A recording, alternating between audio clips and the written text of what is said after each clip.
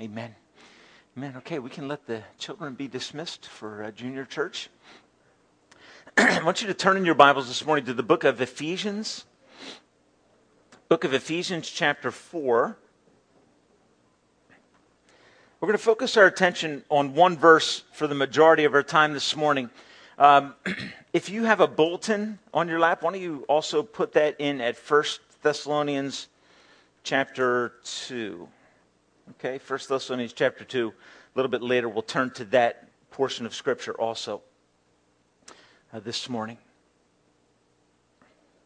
We live in a world that is a hurting world, and as we've sung, there is weeping, there's dying, there's hiding, there's poverty. There are a lot of struggles in a fallen world. And one of the questions that we as believers have to ask ourselves is, how should we respond to the depths of poverty, to the struggle that we see in our culture? What is the appropriate Christian response? And in this sense, as we look at it from the perspective of being voters, how do we respond to the needs that are present? And what should the government be doing? What is the appropriate response to the desperate needs that are present within our culture? I don't think anybody is denying that there are serious needs in the world that we live in. I think that is very, very evident. But the question that we need to ask is, what is the biblical response to this issue of needs, particularly of financial needs? The topic of our discussion this morning is going to be the value of work and generosity. Okay, the value of work and generosity. God's word places almost, if you will, an equal emphasis upon the importance of work as a means of provision, and an emphasis also upon generosity as a means of meeting the needs of the poor. So we kind of wrestle, and the issue with this is you're always going to have gray area. Okay, it's going to be very difficult to strike stark lines and say, this is exactly what we should do. This is exactly the kind of policy that we should favor. There's always going to be some degree of flexibility here. Okay, so be careful that you don't try to lock into black and white categories. This morning, I want to emphasize for you two categories that I think the Bible strikes very boldly. Okay, one is work as a means of provision. The other is generosity as a means of meeting the needs of the poor. Okay, those are two emphases that I think you cannot escape if you desire to be a biblically informed Christian. Okay, those two things are there regularly and repeatedly throughout the Old Testament and New Testament. Okay, the book that we're jumping in the middle of in Ephesians 4 is a book that breaks into two pieces. Chapters 1 through 3 talk about the gospel that transforms people. Okay, how God invades our space through his love, how by the work of Jesus Christ in chapter 1, his blood is shed to purchase us and to bring us into a relationship with him, and how the Holy Spirit affects that change that we call regeneration. Okay, when we are, by the power of God, by the work of the Spirit, experiencing the life-changing work of Jesus through his blood that cleanses us from sin and changes us. Okay, so chapters 1 through 3 argue for that. If I was to point out what I think is the central verse to chapters 1 through 3 of Ephesians, I would say it's Ephesians 2:10. We are his workmanship. We talked about this summer. We are his workmanship, his project, his astonishing design. Okay, we are that. Okay, created in him to do what? To do good works that God ordained beforehand that we should walk in them. So God in the gospel comes to us, applies the work of Jesus Christ to our hearts by the regenerating work of the Spirit. And the result of that is that we are new. And we have been created by God for a purpose that he wants us to live out. That's the thrust of chapters 1 through 3. 1 through 3 in Ephesians is not practical teaching, it's doctrinal teaching. Okay, it's deep, dense theology about transformation by the power of God. And if you've never experienced that change, I would encourage you this morning, flee to the cross that we have sung about so powerfully. Find help in your hurting. Find help in your struggle. God aims to transform your heart by his power. And when he does, he makes you a new creation. And the purpose for that transformation is that you would do good works. And I believe much of those good works is directed towards alleviating the pain that is around us, not only physically, but also monetarily. So then when you move into chapters 4 and following, really 4 through 6 of the book, you find a picture of this new life, a picture of this transformed life worked out. And Paul's going to go through a number of areas in our lives, very specific and practical areas in our lives, where this transforming work of Christ that takes us out of spiritual poverty and brings us into spiritual riches in Christ, a complete contrast is present. Okay, he's going to talk to us about how do you work out that change. And he comes to the heart of how that change is worked out in verse 22 of chapter 4. Here's the application of the gospel. He says, you were taught with regard to your former way of life. Okay, so who's he addressing? He's addressing believers who have been transformed. What do you have if you've been transformed? You have a way that you used to be. You have a way that is behind you, that is part of your old life. And you have been made new, a workmanship of God. The purpose to do good, sharing the gospel, loving others, relieving needs. Okay, that's the flow of this transformation. How do we keep it going? How do we, in a sense, maintain and cooperate with God in that work? That's the question that this text begs. You were taught with regard to your former way of life, the old self, to put off your old self. Why? It is in the process of being corrupted.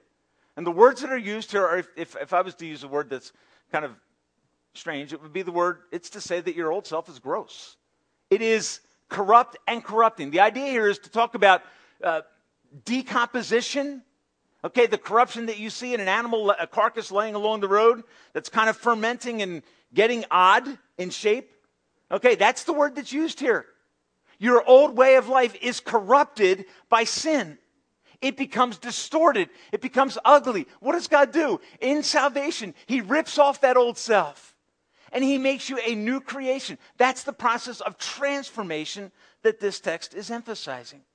So we cooperate with God by doing what? By continuing to reject the old self, to stay as far away from it as you possibly can. Why? It is corrupt and it is corrupting. It will have a negative effect on your life if you drift back into the patterns of the old self. God has transformed you. He has drug you out of and recreated you as a new person. So he goes on to say in verse 23, he did this so that you would be made new in the attitude of your minds. That is, that the change that he brings is an internal change that yields itself in external behavior. Okay, so he does this by the renewing of your mind, which should bring back to your minds also Romans 12, 1 and 2. Okay, he says, so be made new in the attitude to think differently and put on the new self that is created to be like God in true righteousness and holiness. And this to me is powerful. Okay, the change that Paul is arguing for that transforms us and changes our relationships to the world around us is a work of God that in this case is called a recreation. You were created once in your mother's womb and born and experienced life. Paul now says that you in God, by the power of the Spirit, have become a new creation. Folks, that's exciting. The church is a new creation. I know of a church that is called New Creation Ministries. Okay, what's the emphasis of it? The emphasis of it is, if you have been born again by the power of the Spirit of God, you are not what you used to be. He, by the power of the Spirit, has forgiven you and changed you. Okay, so you are a new creation. Folks, what do new creations do? They do different things. They do new things. And the rest of this book aims at this purpose. Continue to fight off the old corrupting patterns and put on the new self. Receive the blessings that God pours into your life by the Spirit and be the new creation that he made you to be. Now, what he does then is he begins to apply that new model, if you will, or picture of Christian living. This idea, put off these clothes and put on new clothes. Okay? I remember when I was a kid, I would come in from being out in the woods and we would dig holes. We did all kinds of amazing things in the woods. We would come home covered with dirt. You know what my mom would do? She'd hit the garage door opener button, and we had a garage that entered in the front of the house at the basement level. Okay, so when I saw that door going up as I came in, I knew what she was saying. Get off those clothes and put on your other clothes. Change your identity. I don't know you when you look like that. Okay, it's that kind of a picture. So what happens? When a police officer prepares to go into work, what does he do? He takes off his normal clothes and he puts on new clothes, and those new clothes are a picture of what? Of the authority, of the change that comes when he goes into work. He is a different person at work. Okay? That uniform tells you who he is and what he does. Okay? In Christ, what are we to do? We're to put on this new creation that tells people around us what we do and who we are. But the external is not clothing. The external work of the Spirit of God is only seen in the practical steps of our daily life as we put off the old and put on the new man that is created by God in Christ. And this morning, I want to just apply this theme, this model, to one specific area that's found in verse 28. It's asking this question: how does the recreation of God, how does the transforming work of God affect us in relationship to our possessions? Okay, and then out of it, I want to draw a couple of principles that hopefully will help you and inform you about how you should think about government policy as it relates to things like welfare, things that relate to entitlements and those kinds of things. How does a Christian respond to those things? What is the responsibility of government in regards to the needs that are present around us? And what is our responsibility as the people of God? How does our faith affect the work of God in our daily lives? Okay? Verse 28 then. Let's read this. And by the way, as you work through this text, you'll see that there are a number of places where Paul is addressing specific issues. He talks about in verse 25 the issue of truth-telling. He talks about the issue of anger. He talks about, in verse 28, the text that we want to look at, he who has been stealing must steal no longer, but must work doing something that is useful with his hands, that he may have something to share with those in need. Here's where I'd like us to put the focus of our attention this morning. I want to deal with this text, 3 commands that are given. The first one is, to all of us, stop stealing. Okay? That's an interesting statement. Okay? Stop stealing. The word in the Greek is klepto. Okay? We get our word kleptomaniac. Okay? Stop being a thieving person. Okay? What's the idea? Put off dishonesty and put on honesty. Okay, in Christ, you have become a new creation. If in the past you used to steal, what is he saying? Stop doing that. You're new in Jesus. And then he's going to talk about the positive outcome and application of this principle. Okay, is stealing a problem in our culture? It all depends how you define it. All depends how you define it. Is dishonesty a problem in our culture, which often leads to theft? Well, I think the answer is very clear. Looked up statistics on theft, particularly retail theft. I grew up in a retail environment, so this is the direction I always look. In the United States of America, $37 billion is estimated to have been stolen in the retail environment of companies in America. $37 billion.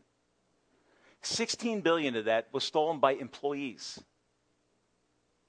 Okay? $16 billion by people that work for the company. Okay?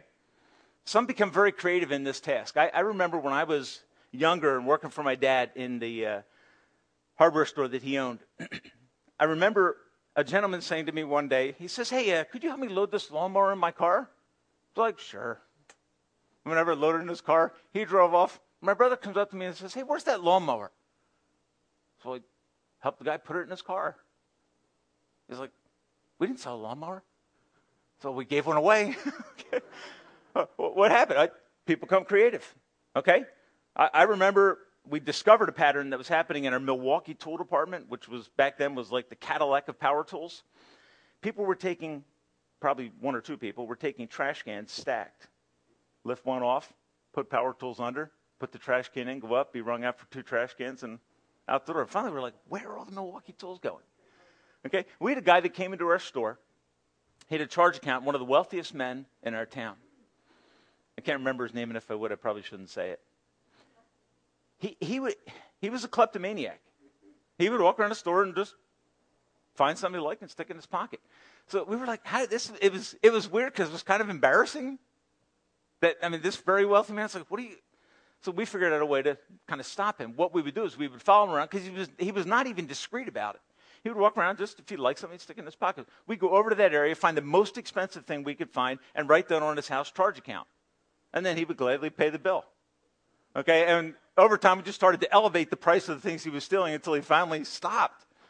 I was like, people do stuff like this? Okay, it's amazing. We live in a world where theft and where dishonesty, it's present, and it's something that I think also affects the church. Now, what does this text mean when it says, stop stealing? Okay, here's, I think, what it means. I think at one level, it establishes the right of private property, meaning there are things that belong to, let's say in this case, there are things that Rocco has that belong to him. I don't have a right to go and take them. If I take things that are his personal property, that's stealing. Okay, so when the Bible argues against stealing, it's arguing for personal property. Okay, so to live in a country where people have things and own things is completely biblically appropriate. And I think this text, in a very inadvertent and yet somewhat direct way, addresses that issue. Thou shalt not steal. What does that mean? It means people have things that belong to them, and if you take it, it's stealing. It's a crime. Okay? Secondly, what is Paul saying here? Paul is saying that stealing is part of the old self. Okay? Let him who was stealing, that's the literal translation here. The one who was stealing, tell him to stop stealing. Okay, that's the directive. So the thief should stop being a thief. Now, I think we need to bring this down to where we live and say that this stealing is part of our old life. But the prohibition that Paul is giving here is a comprehensive prohibition. In a setting where an employer oppresses workers by not giving them fair pay, what is he doing? He's stealing. In a context where an employee gives shoddy work by taking its extended breaks or stealing time, what is he doing? He's stealing. When citizens cheat on their taxes, or individuals steal company property because they believe the company owes them, what is it? Stealing. Okay, we live in a country that in many ways overlooks this issue. Kind of expects that there's going to be a certain percentage of loss. All right, what is Paul saying? Paul's saying there were people in the church who had been so transformed that they were no longer a thief, but they used to be. Okay, and what happens? Old patterns creep into present living. The new creation becomes corrupted by the old desires. And what is God saying through this text? He's saying, stop doing that and start doing this. Okay? So stealing is part of my old self. Secondly, stealing in this context is clearly forgivable. Okay? The one who steals, tell him to stop doing it. There is hope. Okay, no matter what the sin is, there is hope and forgiveness that is available. There were people in the church that Paul's addressing who used to be thieves, who no longer are, and they are to cease and desist from that activity no matter what their circumstances in life are. Stealing is forgivable. But it also, I think, indicates something like this, that for that person that used to live that way, it was the easy way of life, there was a tendency to drift back towards that pattern. And so what is Paul saying? Fight to be an honest person. Okay? Struggle and fight a spiritual battle. As the evil one entices you to step back to old patterns, make sure you resist them. And I think it also tells us the kind of people that made up the early church. People that were new in Christ. Who used to have a lifestyle that they had to be embarrassed about, who now have been so transformed by the gospel of grace that God has made them a new creation. That could be proudly and honorably embraced by the body of Christ. Okay, so the first thing that he says is the one who steals should stop stealing. I want you to ask yourself this question. When is the last time that I fudged or lied to save myself some money and or stole? When I cut a corner to gain a personal advantage financially. Okay? This is something that none of us are going to say, oh yeah, I have a problem with being a thief. Okay, it's not a question I would ask publicly, but the truth is that many people struggle with this issue. In ways that are somewhat embarrassing, but I think in ways that we need to confront. Now, in transition, what does Paul say? I think what he says is this. it's good to stop stealing. But stopping stealing in and of itself is not enough. In other words, God doesn't want the church simply to be former thieves that no longer steal. Okay? So what does he say next? He says we should stop stealing, but the second commandment that he gives us is that we should work hard. Okay, we should work hard. And what is Paul teaching here? I believe Paul is teaching a replacement theology. Okay? Put off the old way of life, put on a new way of life. The one that used to steal, that used to be the way you got along. Stop doing that and start doing what? Start working hard so that the needs of your household can be met by your hard work. Stealing in this context is replaced by honest hard work. The average person that works a normal job will spend 50% of their waking hours at work. Okay, 50% of your waking hours will be spent at work. It's counting weekends. Okay, it is a significant chunk of your life, and it is important to God. It matters to God. So I think what we could say from this, if God is saying work hard, we can make these assumptions. Number one, work is ordained by God. It's not part of the curse. Okay? The call to work and to work the land and to till the soil for Adam was given in Genesis 2:15. The curse and the fall happens in Genesis chapter 3. So the idea, the concept of hard work as a means of providing for your needs is a biblical concept. It's not part of the curse. It's part of God's design for all of us. What does it mean? I think it means that we should do our best at our job. We should do it for the glory of God and do it in a way that speaks about diligence and integrity. Okay, do it in a way that is going to honor God, that catches the attention of people around you. The other thing I think we could say about work is this. Work gives a sense of dignity and purpose. Okay, if you go back and read Genesis 1 and 2, which I kind of looked around in this week a little bit, what do you find? You find that God is a creative God. He is a God who is working, who is accomplishing goals and objectives. And when he's done doing his work, what does he do? Here's what the Bible says regularly. He steps back, he looks at what he has done, and what does he say? It was good. What does that mean? It means that what he looked at and what he saw, that he had created, that he had worked on, brought pleasure to him. Okay, and I'll give you a silly illustration. Okay? I'm a closure kind of person. I like tasks where I can get quick closure. Okay, so in my downtime, I tend to focus on tasks that I can do and then step back and look and say, okay, that's great. So this fall, in a week or so, I'm going to go into the garden, rip out all the old plants, till the soil, rake it out, get it nice and smooth. And then what am I going to do? I'm going to step back and look at it, and I'm going to feel good. Okay? Some of you might be strange like I am. You might get done mowing the grass. And when you get done mowing the grass, you like just to look out the window and say, all right, it's good. All right, I'll organize my shop. There's a sense of purpose. Okay, I get done organizing my shop. I like to step back and say, okay, this is finally clean again. Okay, it's not often true, but when it happens, I love it. Okay, it's true for all of us in regards to we are purposeful creatures. Work is ordained by God as something that gives us a sense of dignity and purpose. Ecclesiastes 3:13 says that everyone might find pleasure in all their work. This is a gift from God. Folks, don't despise your work. Don't see it as part of the curse. See it as the God-ordained means by which you provide for your family. Find pleasure in it. Do it with excellence. Do it with all of your heart. Because that's what God does. We bear his image in this sense. And when we work hard, we find joy. We enjoy the fruit of our hard labor. And the last thing I would say about work here is this, and I think this is very, very clear from the text. Paul says he must work doing something useful with his hands. Okay? What is work? Work is the God-ordained means of provision for people. Okay? It is the way that God wants us to meet our daily needs in our household. He wants us to be people who embrace the ideas of work. Now, turn ahead to 1 Thessalonians real quick, chapter 4. 1 Thessalonians chapter 4, verses 11 and 12. Okay, and I think these are verses that will just kind of give you a little bit of a better focus on the purpose of work. Paul says this. He says, make it your ambition to lead a quiet life, to mind your own business, and to work with your hands just as we told you, so that your daily life may first win the respect of outsiders, okay? This new person who used to steal, who now works to provide for himself, honors God.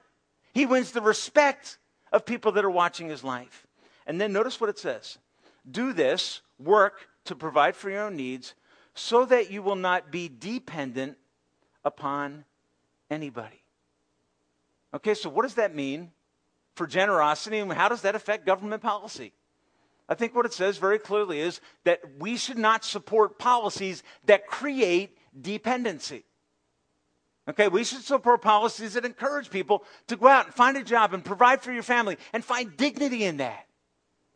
Okay, the person that's on that's on the state, as it were, doesn't tend to find joy and dignity and pride in people always giving to them to support and meet their needs.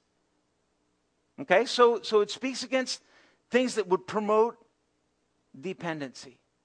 I was fascinated as I read a book this week. The writer was making an observation about gleaning laws in the Old Testament. You know what gleaning is? Gleaning is harvesting in the Old Testament. It's the same word, okay?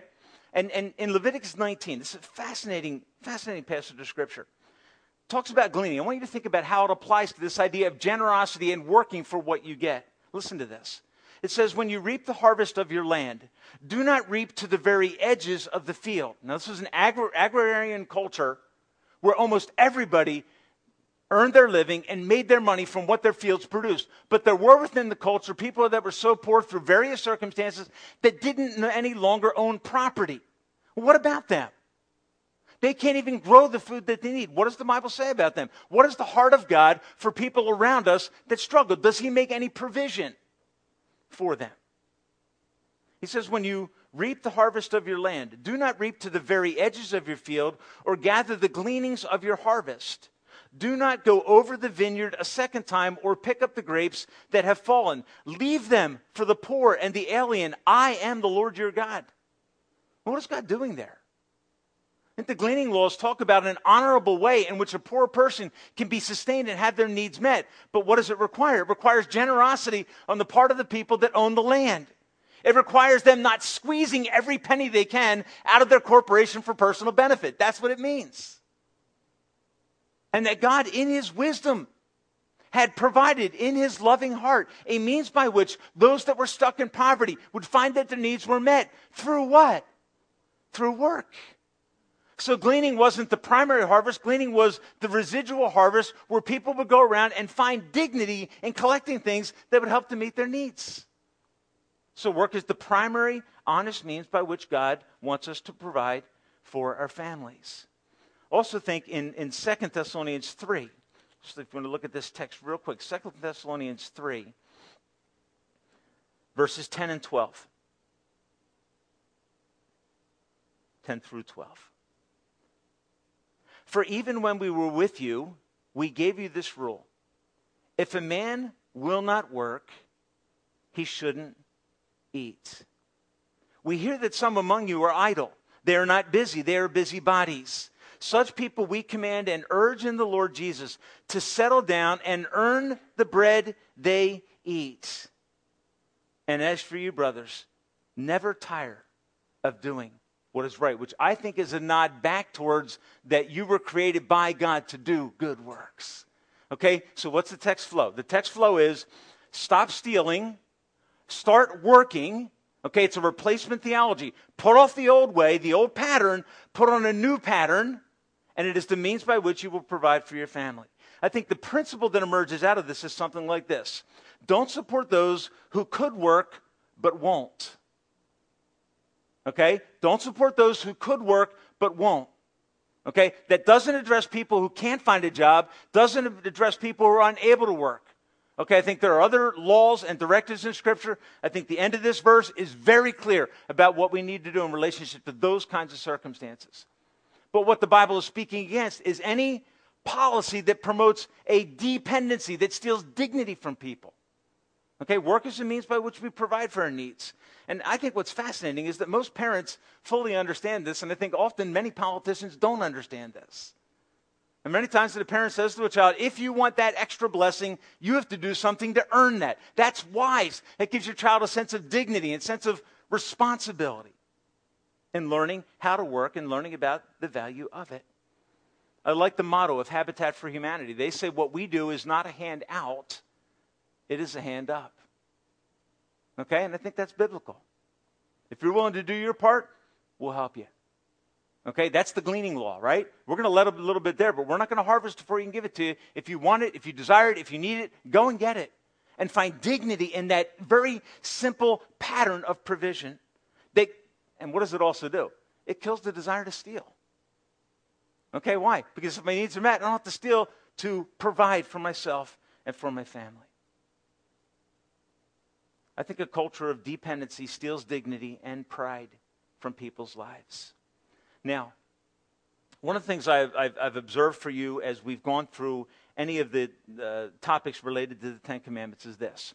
Every commandment in Scripture, in regards to the Ten Commandments, has an antithesis to it. Okay?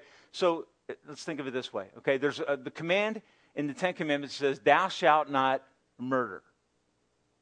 Okay? What is that a command to do? What do you think? God says don't murder. Is that all he wants? Just walk around and avoid murder, and then your relationships with people are fine. I get really angry with my wife, but I didn't, I got really angry with my kids the other day, but I didn't, Why that guy at work irritates me so much, but I didn't. Okay? How does Jesus translate it? You have heard that it was said, thou shalt not murder. But I say to you, what does he say? Love. Who? Not your neighbor. Your enemy. Okay, you see what happens? God says, don't lie. What is he saying? Tell the truth. Okay, when God says don't steal, what is he saying? Is he simply saying, hey, I can get everything out of life that I want to get out of it. I can live a greedy, self-centered life, make life all about me. And if I die that way and never stole from anybody, I'm clean in regards to the command, thou shalt not steal. I think Paul would challenge you on that. I think Paul would say, if you are not practicing generosity towards those that have valid needs around you, you are stealing from them. And you might say, oh, that sounds a little strong. Okay, folks, listen. If there's a command to be generous, then a lack of generosity is withholding from someone what rightfully belongs to them by the design and plan of God. Okay, and are there caveats on it? Yes, there are caveats. There are conditions on it. Okay, but what Paul's going to do here is he's going to move from, if you will, a strong command that him who stole must steal no longer. Instead, he must work with his hands doing something useful. Why? Is that all that he says? Do something useful so you can provide for your needs. It's not where he stops. What does he do? He goes on to say something like this. He must work doing something useful with his hands so that he may have something to share with those in need. What is the antithesis to stealing? The antithesis to stealing is what? It is doing good with your hands so that you can do good with your life. So that when you see needs around you, you are ready and able to meet those needs. That's what Jesus did, isn't it? He came, emptied himself so that he could meet our needs. He gave of his resources so that our needs, our deepest need, could be met. So the third command in this text is this: work to give generously. And this is stated as a motivation, if you will, as the supreme reason behind our work. Along with providing for our families, he's saying what? So that you have something to give to minister to people that have needs.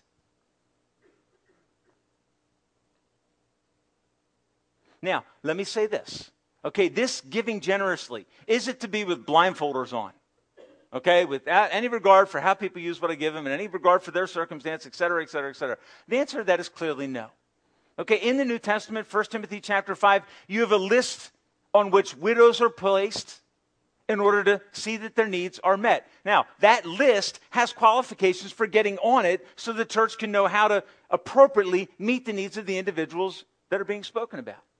Okay? 1 Timothy, what did Paul say? Paul said if a man won't work, he shouldn't eat. 1 Timothy 5, he says if a man won't provide for his own household, that is, has the capacity and opportunity and refuses to do so, what is he? Here's what Paul says. King James puts it strong. It says he is worse than an infidel. if he could provide for his family, but refuses to do so, Paul says he has denied the faith and is worse than an unbeliever. Wow. Okay, so are there conditions on this? Yes, there are conditions. Work hard. Okay, give generously.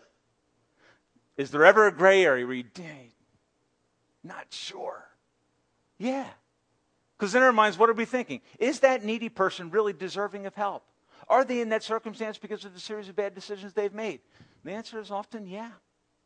Yeah. Yeah.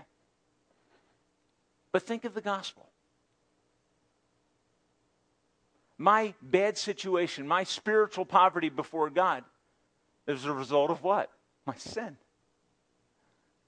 My capacity to make bad decisions and to need the help of God. Right? But we understand that when we sin, that God moves in our direction and He offers us grace. He is generous in His love and forgiveness upon us. But when someone's in need, we want to use a different scale. We don't want to use the gospel as the means by which we decide whether we should provide for them. All right? We want to use a rigid law that says, well, if you got yourself into that situation by bad choices on your part, then you've got to make good decisions to get out. Is that the gospel applied to generosity? I would argue, no. Sometimes you're going to help people who have simply made bad decisions.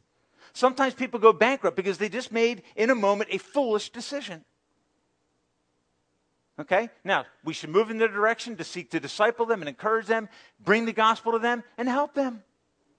Okay, I think that's the biblical mandate that's present here. The goal is simply not to stop stealing or simply to work hard, but to work so that you can have, so that you can give. I thought of this morning. I thought, when I open or when I cash my paycheck, is that how I think? I mean, really. When's the last time you opened your paycheck and you thought to yourself, boy, I wonder what need someone has that by virtue of this hard work and provision I could meet? Okay, folks, the honest truth is what? Where we live, we tend to be very blind to the needs that are present. We tend to be pretty sophisticated in our thinking about our generosity. Sometimes too sophisticated. Sometimes so sophisticated that we justify disobedience. And what I believe at one level may end up literally be stealing from God Himself.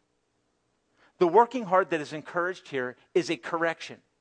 The generosity is a Spirit-born revolution and reformation.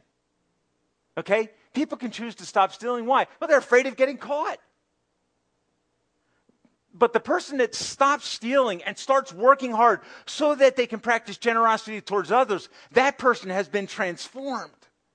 And I think that's the idea that Paul's talking about here. You are a new creation, created in Christ to do what? To do good to others. That's the heart of the Christian church. That's the heart of Jesus Christ. Takers become givers. Thieves become philanthropists. Burglars become benefactors. Why? There's hope for them. The gospel changes. And it can deliver you from anything, folks. Listen, it doesn't matter what the sin is. This text says that there is hope. There were people in the context of the early church who had this story, who had been changed. All of a sudden, the thief is no longer a taker. He's a giver. How does that happen? That's the power of the gospel that invades our lives and changes us. Think of the person that Jesus forgave on the last day of his physical life. The thief on the cross, right? Who at the moment of his death could be transformed by the power of God. There's hope for forgiveness. My mind drifted to the story of a man in the Bible named Zacchaeus. I used to sing a song when I was a kid. Zacchaeus was a wee little man. And a wee little man was he. He climbed up in the sycamore tree for the Lord he wanted to see.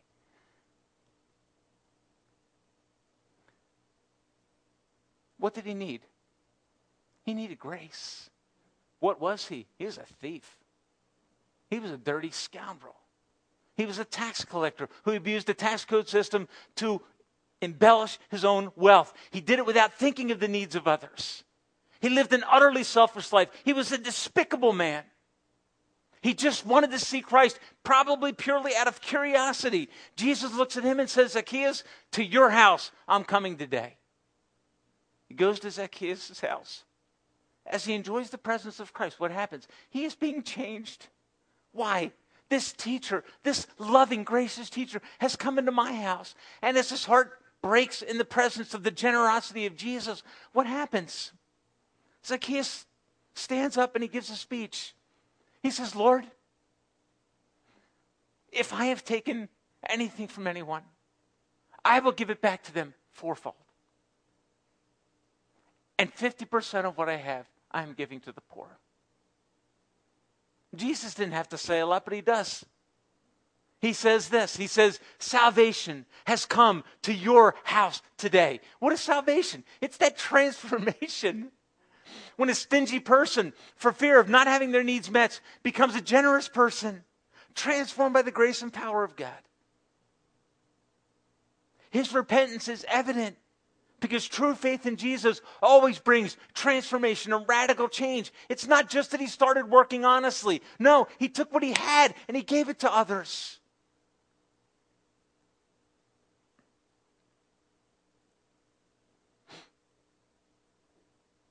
Is meeting the needs of the poor mandated in Scripture for Christians?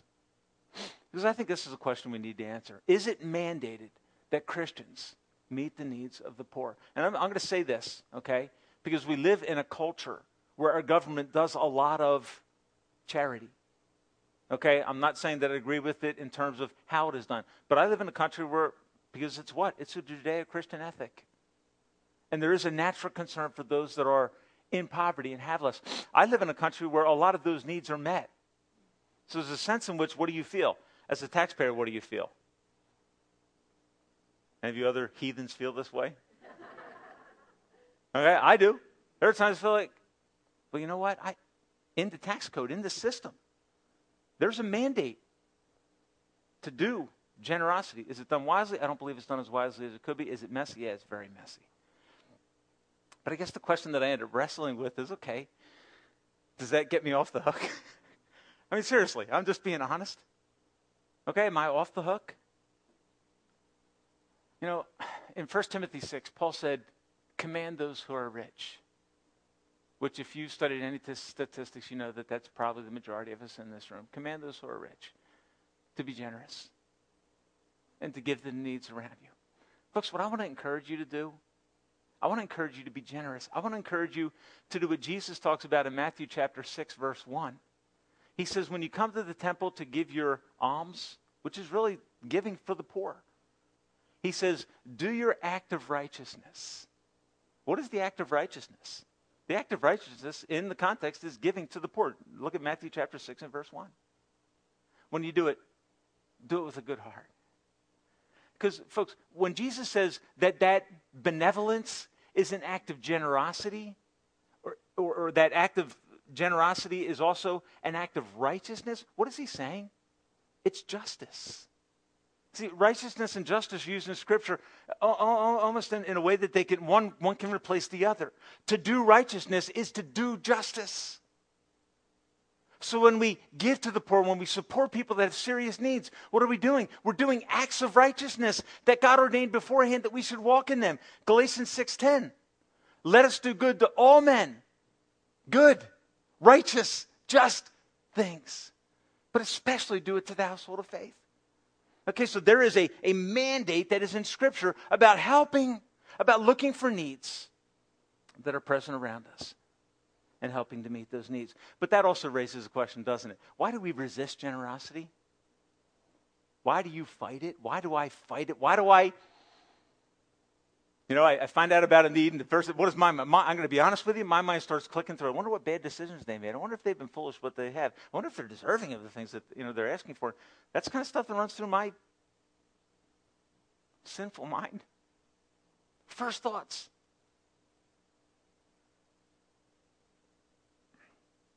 Why? Well, because I'm so loving, and I really want to help people at the deeper level.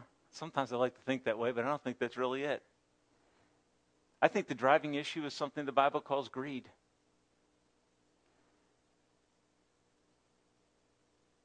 I think my stinginess is rooted in doubt and fear about having my own needs met.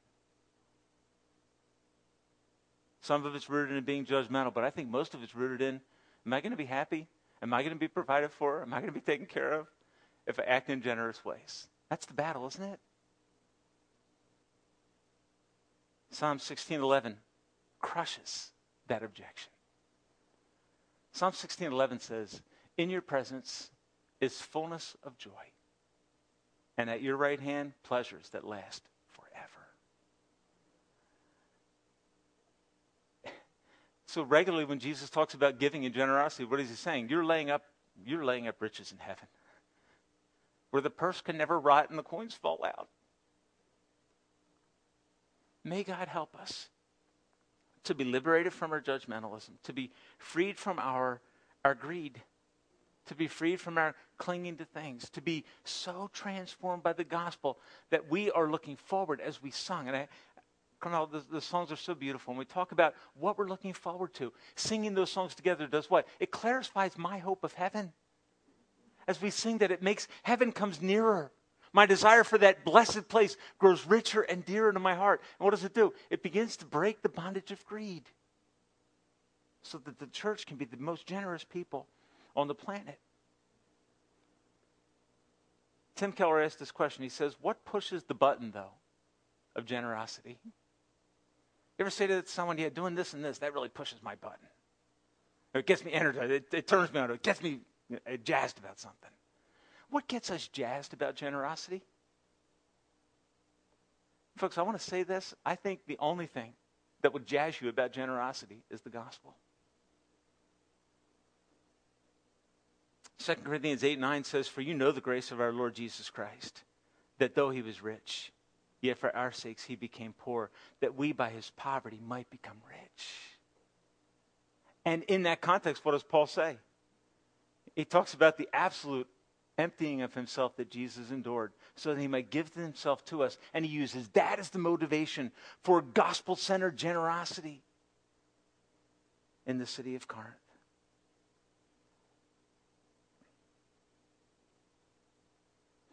Generosity is prompted by the gospel. Milton Vincent, in his book called A Gospel Primer, says this. He says, when I see persons who are materially poor, I instantly feel kinship with them. For they are physically what I was spiritually when my heart was closed to Christ. Think about that. This is gospel-centered thinking. Okay, when you see someone in poverty, what should you see? You should see your poverty. Perhaps some of them are in their position because of sin, but so was I. Perhaps they are unkind when I want to help them, but I too have been spiteful to God when he sought to help me. Perhaps they are thankless and even abuse or misuse the kindness I show them, but how many times have I been thankless and used what God has given me to serve my selfish ends? Wow.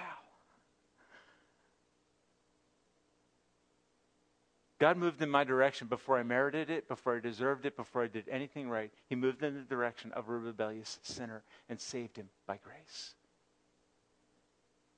Folks, let the gospel, let it push the button of gratitude in your heart that changes you and that causes you to see driving into work differently. This is an opportunity to provide for my family, to have dignity and to have purpose.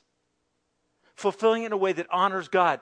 And when you get your paycheck, ask the question, God, is there someone that you want me to help? Is there some need that I can meet? Show me. Show me. Thank you, Lord, for your word this morning.